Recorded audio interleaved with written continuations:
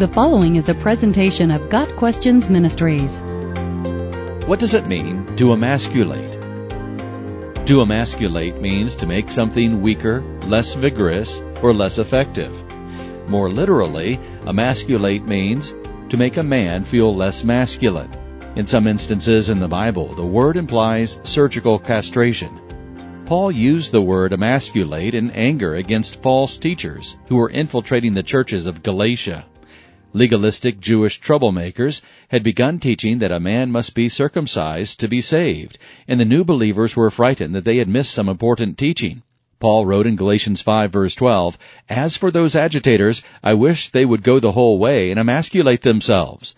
Paul is most likely alluding to an action, well known to the Galatians, performed by the pagan priests of Cybele. Those cultists, in honor of the goddess, literally castrated themselves. Paul thus associates legalism with paganism and says the legalists' teaching of the necessity of circumcision was tantamount to idolatry and ritualistic mutilation. The world's attack on masculinity is doing much to emasculate boys and men.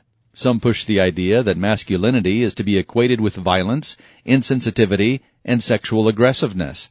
The solution often put forward is to emasculate males to make them more like females.